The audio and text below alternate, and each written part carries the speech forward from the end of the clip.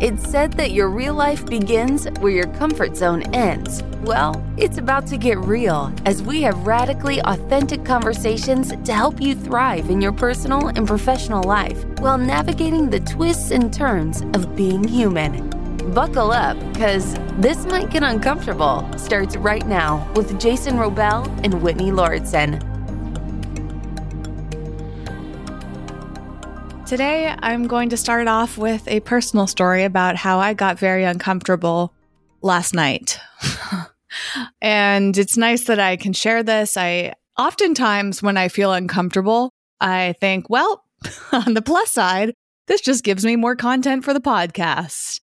And at least that allows me to kind of step outside of any of that pain and think about it in a more positive light.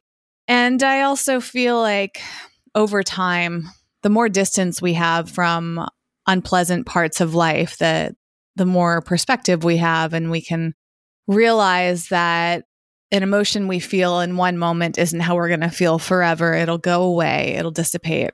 So last night I received an email from somebody who was frustrated and disappointed and didn't like the way that I was doing things. And this was like a customer service related email.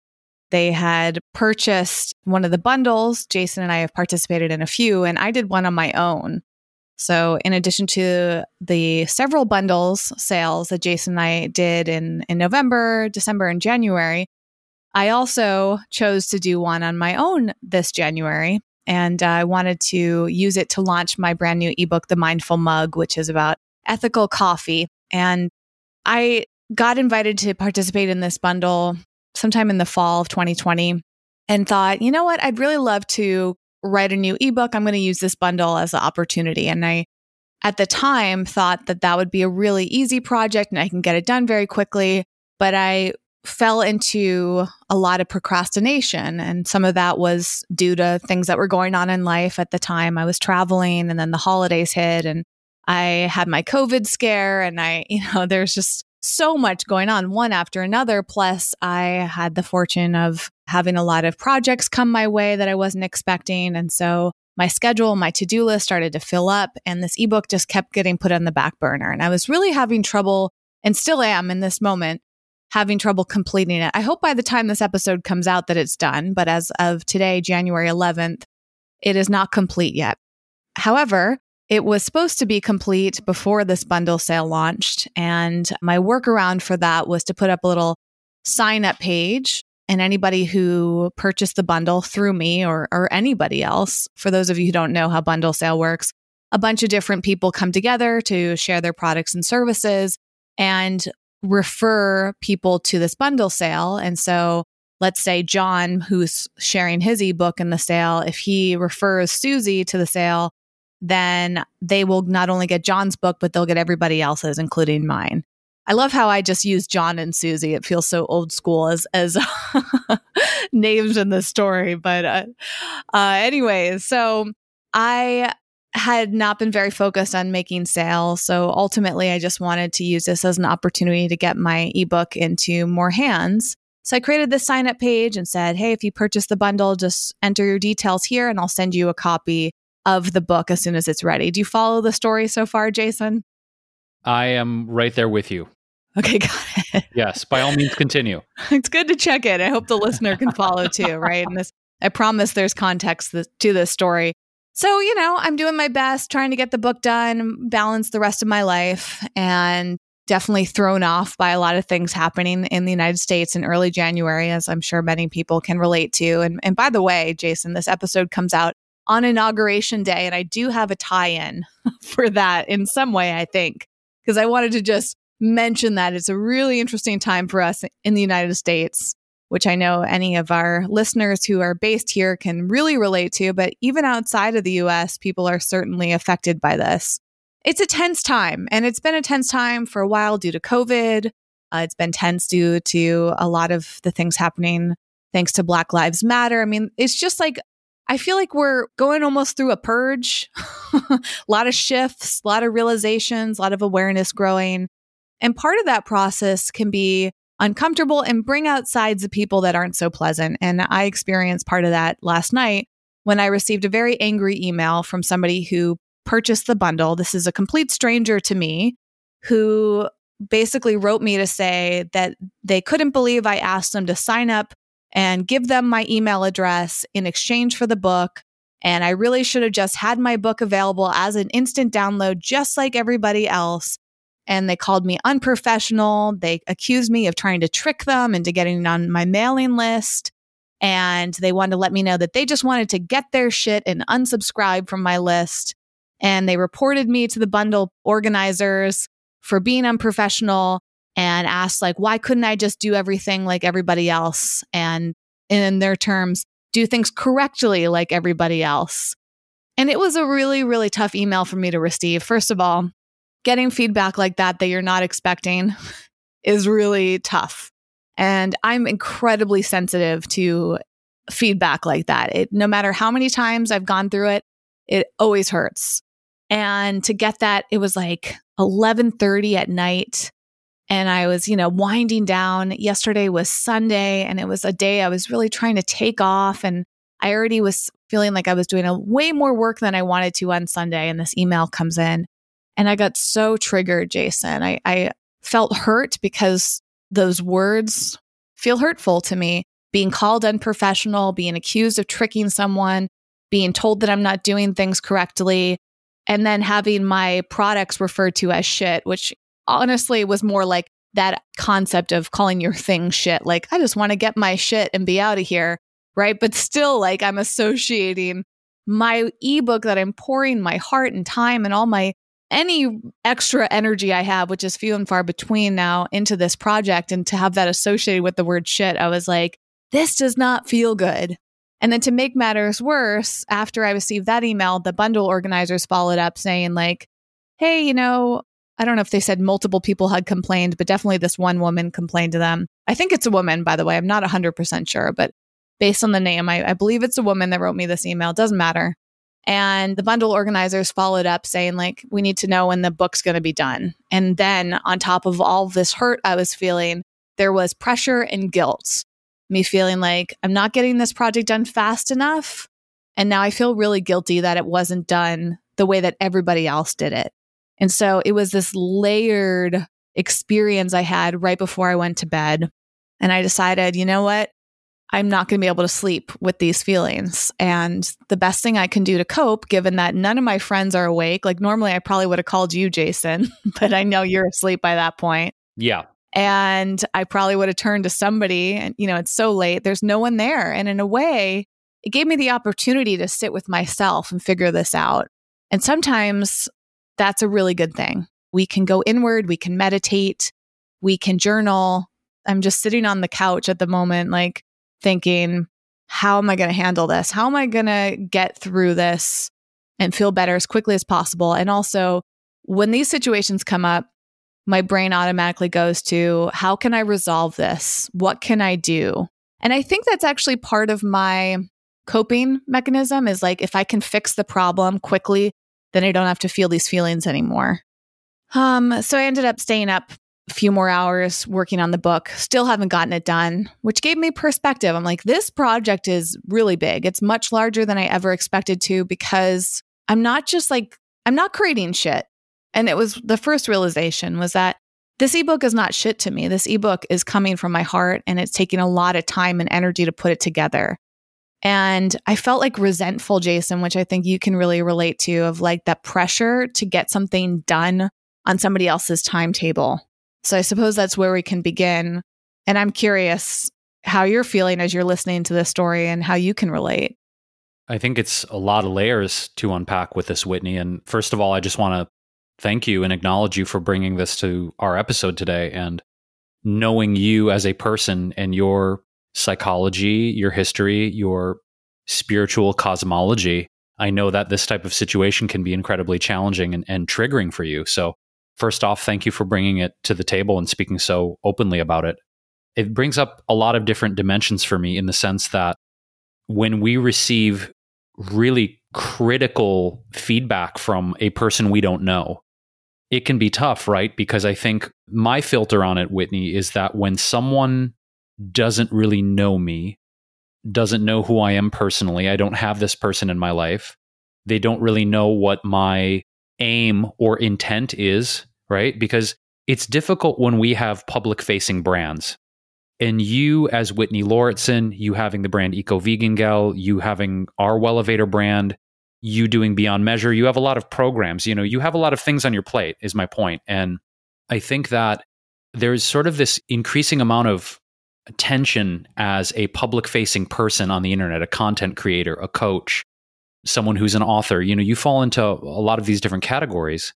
And as such, by putting ourselves out into the world, and we've talked about this in previous episodes about internet trolls and YouTube comments and your struggles over the years, and mine too, with receiving really negative, hateful feedback from people sometimes who don't know who we are. I think the initial reaction you're describing of like this person feels like they're attacking me and they're calling my work shit, or at least that's how I'm interpreting it.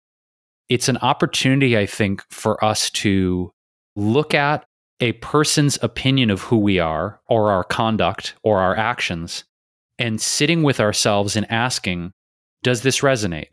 It's almost like when someone says something about us of you're shut down, or you're not being vulnerable, or you're not being authentic, or you're this, or you're that. I think that there's this sort of, in the New Age community or the spiritual community, there's sort of this rhetoric of like, well, everyone's a mirror to you. And if someone brings up feedback, you should really take a look at it. And to a degree, I think that approach is wise. What I don't agree with is this automatic assessment that I see with a lot of people in psychoanalysis and doing work on ourselves of, they must be right. I must be an asshole. I must do shitty work. Their reflection and their mirroring of me must be correct. And maybe there's a shred of truth in it, but I think sitting with ourselves and really being with those comments and feedback and seeing if they resonate, I think that's a critical part of this, Whitney. And I'm curious, as you said, that I wasn't available and maybe some other friends weren't available at midnight or 1 a.m. to talk this through. What did you do when you sat with it? What kind of thoughts came up? How did you process this in real time? Well, I'm fortunate that I've been doing a lot of self-work for a while. And I think I've said this before, how I don't have all the answers. I don't have everything figured out. I probably never will. But what I do have is a lot of different tools. Like I mentioned, meditation, journaling, self-reflection, knowing what makes me feel good too. Like, because I get this sense of like a panicky sensation in those moments because it's very triggering for me. And to your point, Jason, it's like, I try not to go to either extreme of either believing somebody or not believing them and getting defensive. It's like, where can I find that middle ground? And like you said, my true north, what at the core is really going on here? And upon that reflection, the first thing I did was try to like see what parts of truth I could find within that person. Another great tool is Byron Katie's The Work, where she has you go through the exercise of asking like, is this true, et cetera, and really examining our beliefs. And I didn't quite do that work, but I kind of do my own little versions of it. And I was just trying to think like, all right, what's going on with this person? First and foremost, from a customer service standpoint, clearly this person had expectations that weren't met. And we've talked a lot about expectations on this show and how they can lead to a lot of pain. And both of us had expectations. I had an expectation that if I was very clear about the process in which to get my book and the state of that my book was in at the time, which, I did my best on the website to write out, like, I actually have words on there. The book's in process. It's brand new. Please be patient. If you give me your email address, I'll be sure to send you a copy of it as soon as it's ready. And I said that multiple times on the website. I thought I was being clear. I don't know if that person saw that and still chose to write that email to me, or like did not see any of that and had this knee-jerk reaction without investigating, right? I mean, that could certainly be the case. I don't know. And I may never know. I probably will never know. So just trying to think like, what's going on with this person? How can I help them? Not only does that seem like the best thing to do from a customer service standpoint, it's also part of my problem solving. Because I think like my reaction is, oh shit, I did something wrong. And this person's calling me out. I'm not quite sure if I did something wrong. I don't believe I did, but from this person's perspective, I did. And how can I make them feel better? Which as a result might make me feel better because I tend to be a people pleaser, for better or for worse. So then I tried to step back from myself after some deep breathing and think like, what's going on with this person? I don't know who they are. I don't know their name. I'm not quite sure about their gender, but clearly they had some sort of expectation because they're comparing me. They're giving me clues, right? So they're saying like, why couldn't you have done it like everybody else? Which is a trigger for me because I hate being compared. I mean, who enjoys being compared, right? Especially in that bundle sale where I'm like with a bunch of other influencers. That sucks. So it's like immediately feeling like called out for being different, which is another trigger, you know, like who wants to be told that you're not doing things correctly and everybody else did it correctly? Like that sucks.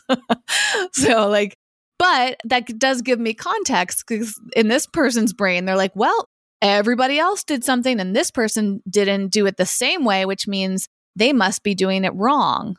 So I'm like, okay, they had an expectations. There was a pattern disruptor and that was me, right? And then like, I don't know why they think I'm unprofessional, but that was another word that stung. However, they clearly have a different viewpoint of what professional means. And that's a really important thing here too. And this, by the way, ties into not just like this, my personal experience, but I think this ties into so many different elements of life, Jason, which is why I wanted to bring this up. And why I also mentioned like everything that's going on in our country, because I've had a lot of conversations recently about how different we are as human beings. I mean, that's really being revealed to us. We have different perspectives on COVID, whether we should wear masks or not, whether COVID's real or a conspiracy theory. Like there's all these different viewpoints on COVID. And should you stay inside? Should you socialize? Should you travel? It's like everybody's kind of handling it a little bit different. We're not all on the same page. Clearly, we've got an issue with race in this country, and I'm sure in other countries as well. So we're not all on the same page with race. We're not all on the same page with politics. It's about 50-50 people who voted for one person or another. We've got Republicans versus Democrats. Like we've talked about how there isn't a ton of unity in the United States and in a lot of other countries or around the world. So my big point is that just because we view things as one way, like just because I view myself as being professional in the best way I can in this situation, this other person does not view me as professional. Does that mean I'm unprofessional is a big question. And that's like this ongoing thing. That person called me and told me that I'm not doing things correctly. Does that mean that I'm not doing them correctly? Not necessarily. Does that mean I'm producing shit work or I'm trying to trick someone? Like that was another term that they use. Like, I don't want to be tricked. And it's like, whoa, like I never intended to trick you. I thought I was being very clear, but through this person's lens, they believed that I am trying to trick them and that triggered them. And then this is where it gets interesting is like, if you start kind of analyzing this, you realize this person is scared at the end of the day. This person either feels threatened, maybe they're afraid that they paid for something and they're not going to get it. Like maybe this has happened to them before, or maybe this is a core fear of theirs. Like, I'm not going to get my money's worth, or this person's trying to take advantage of me. And if I look at it from that perspective, if I take myself out of the equation, there's a lot to learn there. And there's also a lot to relate to. The interesting part about what you're saying, Whitney, in the context of doing things differently, or someone calling you out or shaming you or being angry or upset or triggered that you, quote, did something different. There's so many experiences in life like this. I remember being, as an aside, right? There's so many things to draw on, but in school, for instance, I remember being, oh God, what was I in? Trigonometry or something? And I remember the teacher was giving us formulas, right? A lot of math is formulas and figuring out how to implement different formulas to achieve a certain result. And I remember I went, I guess the back door, if you will. I didn't use the formula that he taught us. And yet I arrived at the correct answer. And I remember having a discussion in class with him about this, and he got really upset with me. He's like, well, you didn't use the structure in the formula I showed you. And I said, I got to the right answer, didn't I? He said, yeah, but that's not the point. Math is about structure in this. And I remember feeling so shamed in that moment of I arrived at the, quote, correct answer, but he was upset with me that I didn't use the formula and the structure that I ought to. And there's many, many other examples to draw from in life, Whitney. I mean, we look at the deviants in our society. We look at the disruptors, I think they call them now, where we look at people that are in a particular category, whether they're artists or whether they are entrepreneurs or inventors, or we can think of a million examples of people who released music or created an invention. And at first, they were ridiculed and mocked and misunderstood. And then maybe years and decades later, people reflected back and went, oh my God, they were really onto something.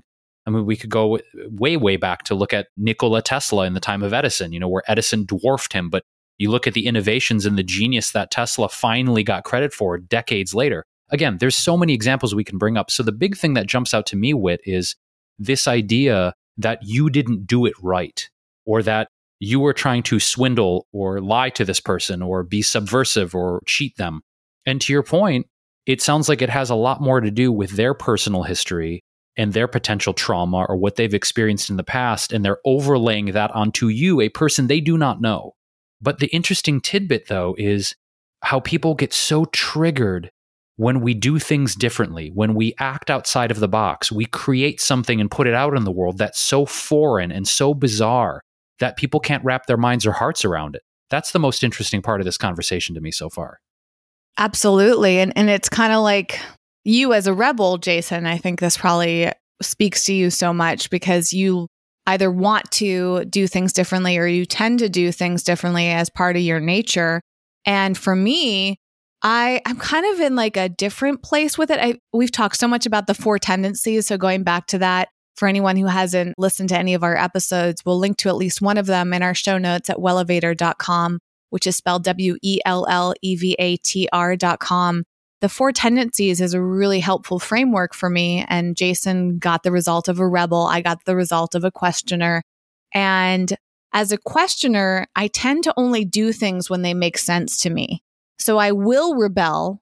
I will do things differently if doing them that way makes more sense. And in this case, it does, right? I mean, being able to finish my book in a time that doesn't burn me out and doesn't require me to create something shitty just to have it done, like that makes sense to me. It doesn't make sense to me to put out crap work or how I perceive crap work just to get it done.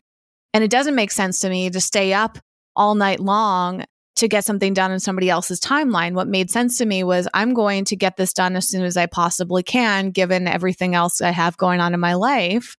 And what makes sense to me is that people can be patient, especially given that they bought a ton of different books. And if this person doesn't even know me, why the hell do they want my book so badly? Like part of me was wondering, is this even about my book? Like, do they care about my book? And on that note, Jason, my first reaction was like so resentful of this person. I was trying to think of a way that I wouldn't have to give them my book. I'm like, this person is so rude. I don't want them owning anything that I do, And then I had to step back and say, okay, well, it's probably nothing to do with my book. Chances are I'm going to send them a copy of my book. They'll look at it once and never look at it again, right? They just want their stuff. And that's the other level of this, is this obsession with possession. Like, I need to get what I paid for, even if I don't want it, even if I don't need it, even if I'm never going to use it, it's mine. And I think that's more what this is about. It's possible that this person got really excited when they saw there was a coffee book and they clicked on a button thinking that they would have instant access to it, and they felt disappointed. And that's relatable, but would have worked better for me communication-wise if they had said that, if they had said, hey, Whitney, I'm curious, like, when I'm going to get a copy of my book. I'm really looking forward to reading it. I was hoping I could use it tonight because I want to use it for my coffee tomorrow morning. Something like that. Oh gosh, like a completely different response. I probably would have stayed up all night to finish it. Instead, I did try to stay up all night, Jason, because I was like, you know what? I just want to get this book done. I'm so annoyed right now. Like, let me just see what I can do. But as I started working on it, I realized I just don't get things done that fast. And B, like, I needed to sleep. I went to bed at 3 a.m. and I had horrible sleep last night. But 3 a.m. was the latest I could handle, even though I tried. And so it's different energetically, though, because I wonder if I had received a really kind, honest email that felt supportive, like maybe I could have pushed through somehow because I would have had a different energy behind it, if that makes sense. Yeah, 100%. It's almost like when we create out of duress or distress or pressure some people might argue with that. We've had conversations, you and I, Whitney, about this tendency for people who may classify themselves as procrastinators, that they get off on the adrenaline and the hormonal rush of waiting till the last minute and that rush of energy and that pressure. But I think for me, generally speaking, I find that creating with those kind of emotions, distress, pressure, shame, feeling like I have to please someone or fulfill some sort of obligation, I don't really find that the work that I do under those sort of frameworks feels that good. I've noticed that it's not to say that deadlines aren't important or setting metrics for yourself to complete things in a certain time frame. I think those are very effective ways of conducting yourself as a creator and a business person. But I think for you, trying to get that book done last night under this pressure and stress or shame, or this person accusing you of things, I'm personally am glad you didn't finish it, because I think that the energy in which you would have put into finishing it in that context probably wouldn't have resulted in your best work. Would you agree with that? Does that resonate? Well, it's interesting because yes, it does resonate, but also how intuitively I couldn't even go there. Like I started working on it and I noticed my joy again. I was like, gosh, I love this book, like even though the book feels like a burden right now because of the energy behind it and the fact that I have guilt and I feel like I messed up because I have been procrastinating so much. It also leads me to another thing, Jason, is that some things can't be forced. And I think that's part of the lesson here for me, is that so much in life wants to force us to do things based on other people's timetables, other people's needs, other people's desires, and other people's definition of how things should be. As we talked about in our episode with Trisha, the joyologist, this idea of should. And creatively, it's really tough to create great work when you're trying to do things the way other people want them done and when they want them done.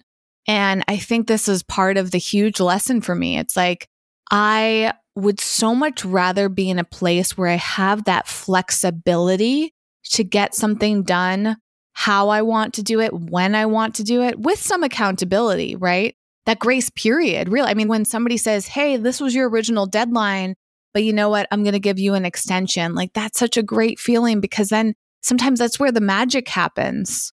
And on the other hand, the pressure though of the situation also ended up helping my creativity. It pushed me in the direction to get some movement, which was really helpful. But it was like my brain said, all right, you do feel the pressure. You are going to get some stuff done, but still it's going to happen in the time frame that it's meant to happen. And I think that was part of the hardship of this experience, was that I really felt sad and ashamed.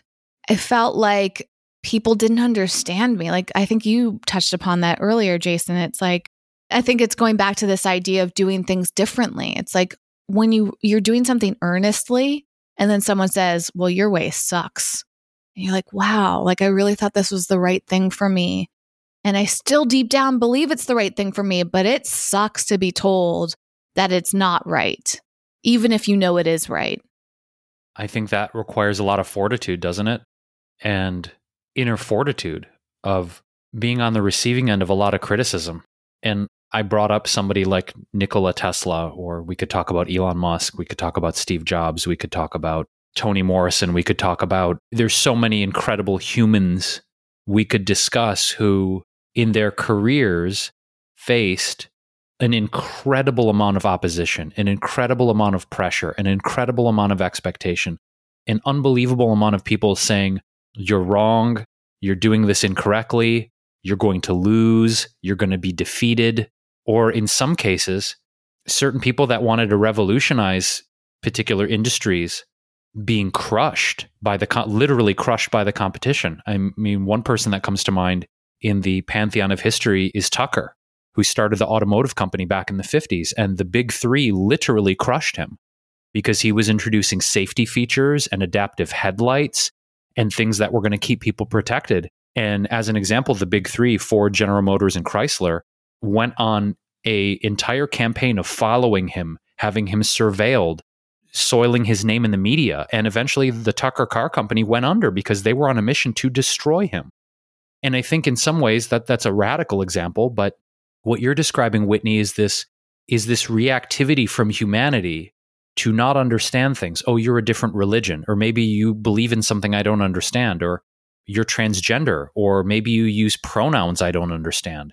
Or what do you mean that you're in a category of sexuality we don't understand? Or again, there are so many examples right now, Whitney, of how people in our world are violently reacting to people who think, love, feel, act, and create differently.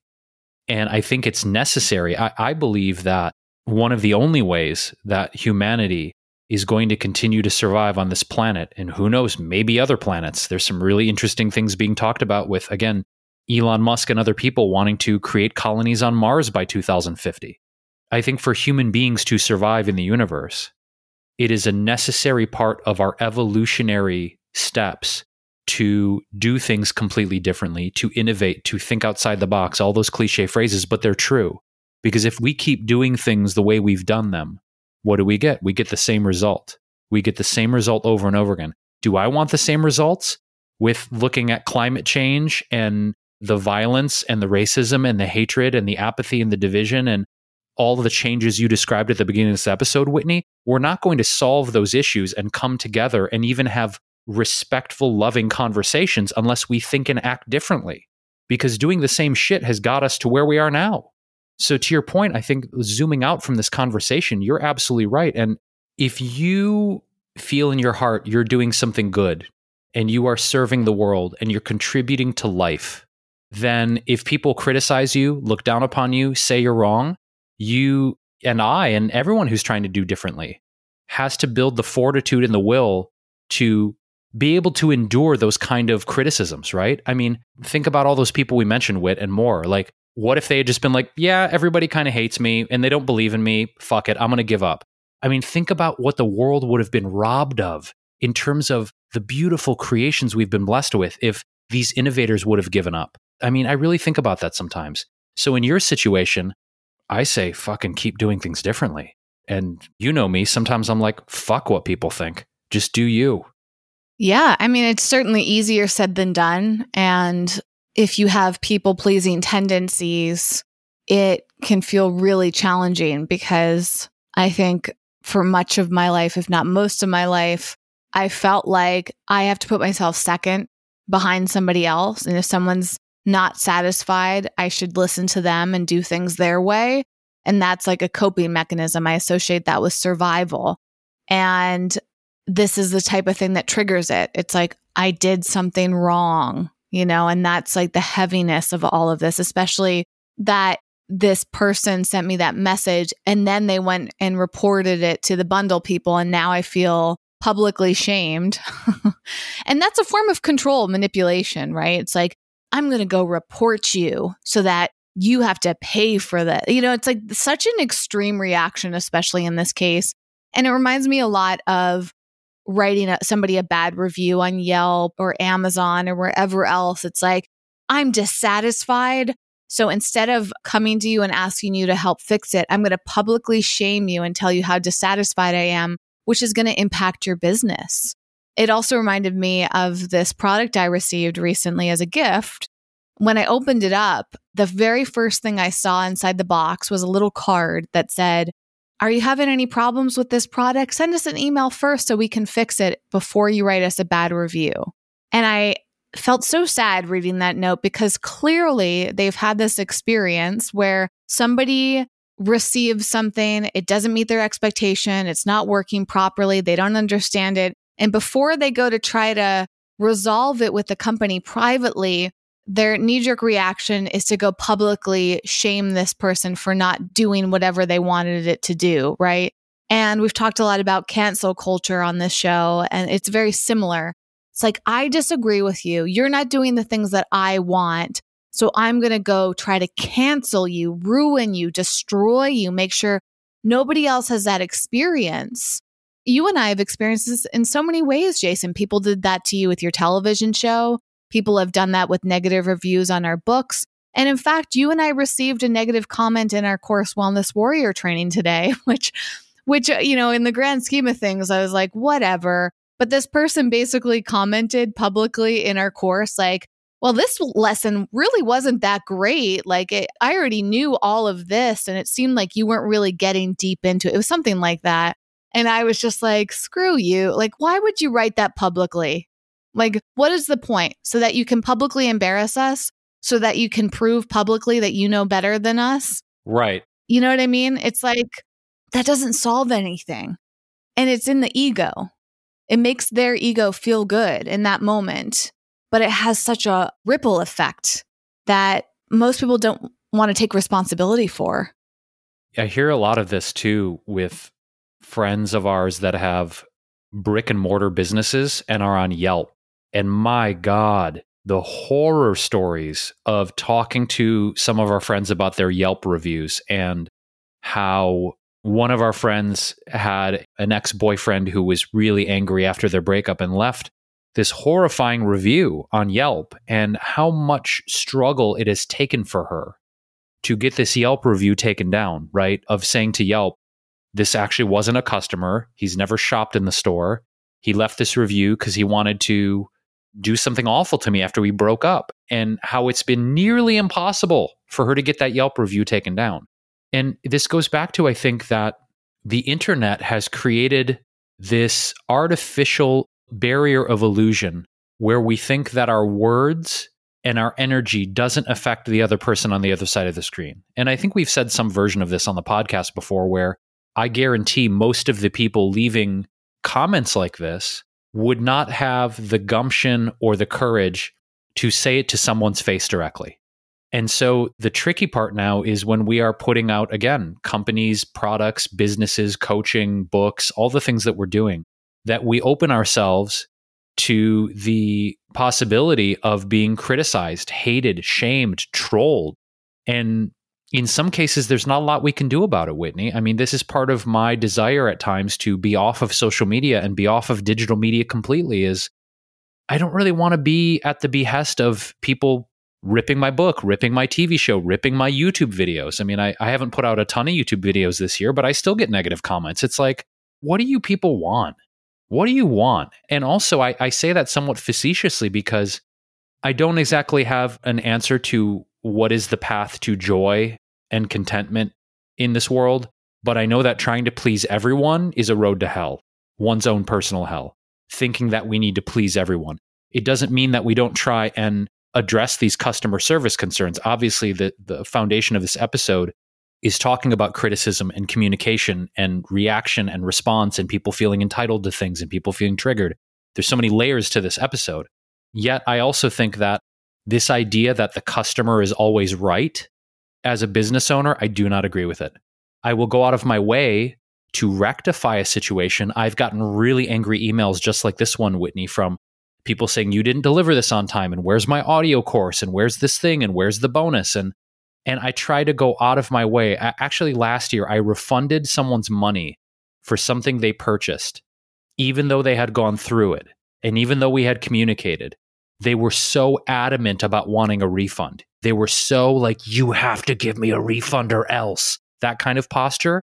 And I knew there was a part of me that was like, I really feel you're wrong, madam. I really feel you're wrong. But I know that me giving you this refund is going to dissipate this energy. It's going to dissolve the tension around us. And I also don't need to be right, right? And so in that particular situation, I had to swallow a lot of pride. I was like, I really feel you're wrong right now. I really, based on the agreement we had around this thing, you are really breaking the agreement. But I also feel like in the amount of money that was up for concern and refund, Whitney, it was easier for me to say, I want to let this situation go and I want you out of my life. Here's your money back. Good day. But I don't really feel that's necessarily the approach in every situation. In that particular situation, I just wanted to dissolve the tension and the anger and let it go. Exactly. And I feel like trying to change somebody in those situations is rarely going to happen. And it is often the path of least resistance to give that person what they want, even though on some level it feels wrong because you don't feel like that person is deserving and they maybe are taking advantage and you don't want to reward their bad behavior. That was part of how I felt. It's like, why would I respond to this person. But, my fear was, if I don't respond to this person, is it going to be escalated? So I had to put my ego aside and say, I'm going to handle this with as much grace as I know how to. And I'm going to give this person what they believe they paid for. And that's it. Like, I'm not giving them anything else. And then I'm going to block their email address. So if they come around and they try to claim something else, or they want to shame me further or rip apart my book once they receive it, like, it could go to those other directions. It probably won't. Like, this person might. This is the other thing I found time and time again, because I responded to this person over 12 hours ago and they didn't write me back. And that's the big thing that I have found over and over again with customer service emails, is a lot of the times when you respond to somebody like that, they don't even acknowledge your response. And sometimes I'm like, what the heck? Like, I took all this time to try to give you some answers and you can't even acknowledge it. That happened with my cookbook, the Vegan Ketogenic Diet Cookbook. I think I might have talked about this in an episode, actually, but this woman sent me an email telling me how bad she thought the recipes were, and she couldn't believe it, and she wasted her money, and on and on. And I don't know if she wrote an Amazon review or anything, but I was actually grateful that she sent me the email. And I immediately replied to it, like literally within minutes, because I was in front of my computer when it came in. And I never heard from her again. And in my email, I was even like, how can I fix this? What can I do? No response. And I remember thinking, gosh, like, maybe she just needed to send that email. And when she heard from me and realized I was a real person and I was trying to solve her problem, she felt satisfied and she didn't need to do anything else. And like, oftentimes, I should say, that's kind of as far as it goes. And it also gives me perspective and is a great reminder for how I handle things when I'm frustrated. Like, whenever I get to that point and I'm like, gosh, like, I didn't get what I expected. I didn't get what I was promised. Like, I want something in return for it. Like, I think it's helpful to remember these situations that I've experienced and say, like, I don't want anyone else to feel that way. Now, I can't control it, because sometimes I could try my best to be gentle and somebody still perceives it or receives it as harsh, right? It's all in the eyes of the beholder. But I can certainly do my best and lead with that intention. And that's one big lesson that I've learned from this. And it's also a great opportunity to step back and notice my own triggers. And as you were saying earlier, sometimes it is a reflection, maybe not necessarily a mirror, but I have to realize that I'm interpreting this email in my own way based on my triggers and based on my experiences. So perhaps that person didn't intend it the way that I interpreted it. And that man or woman doesn't have control over me, and I don't have control over them. And it's like, all right, well, hopefully doing the best that we can. And I think that's also like how you dissipate it too. Lastly, I would say is that we can start to transform the energy a little bit. We don't need to fight fire with fire. I don't think that's really helpful. I think sometimes we just pour water on it and move on. There's a sort of ism. I love bringing up isms and quotes here. And one of the biggest things that my mentor, Michael, has reinforced over the years is the idea that you can be right or you can be happy. And I'd like to substitute the word content or at peace better than happy, because I feel like contentment and peace is a more sustainable aim than being happy all the time.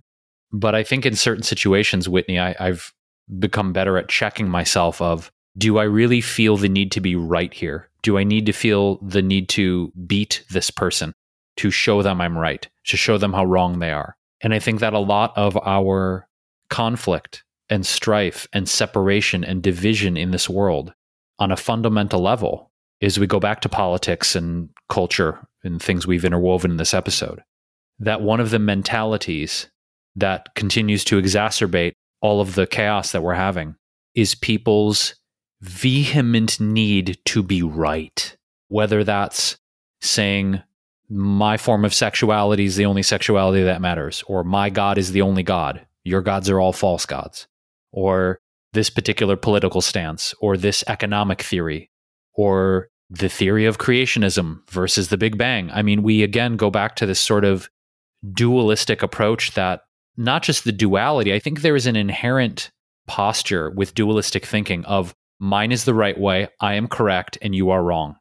And I think that on a fundamental level of consciousness, again, the conflicts, many of the conflicts, not all, but I would venture to say most, could be dissipated if people could let go of their position of needing to be right and proving the other person wrong, to the point of violence, killing people, condemning them, bashing them, cancel culture. And if we go a level deeper, Whit, what is the need to be right all about? Is it safety? Is it security? As long as I'm secure in my viewpoint of God, sexuality, religion, politics, economics, whiteness, whatever it is, as long as I'm secure in my position, I'm safe because you're wrong and I know I'm right. Maybe it is a safety thing. Maybe it's an ego thing. I'm curious, why do you think people feel the need to be right? What do you think's driving it?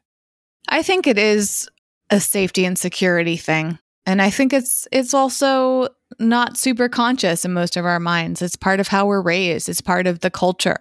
We're encouraged to treat each other that way in some ways. Even though our teachers might have done their best to teach us to be kind to one another and accepting to one another, as certainly my school system did. I remember very clearly a lot of those lessons, like even don't judge a book by its cover.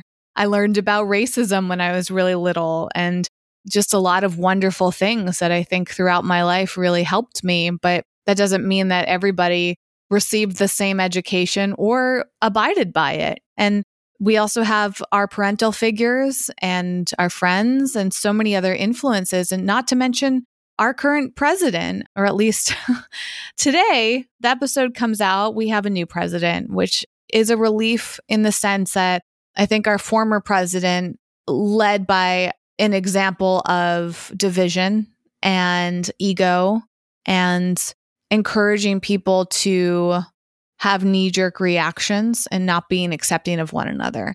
And Republican or not, I'm not a fan of that outlook.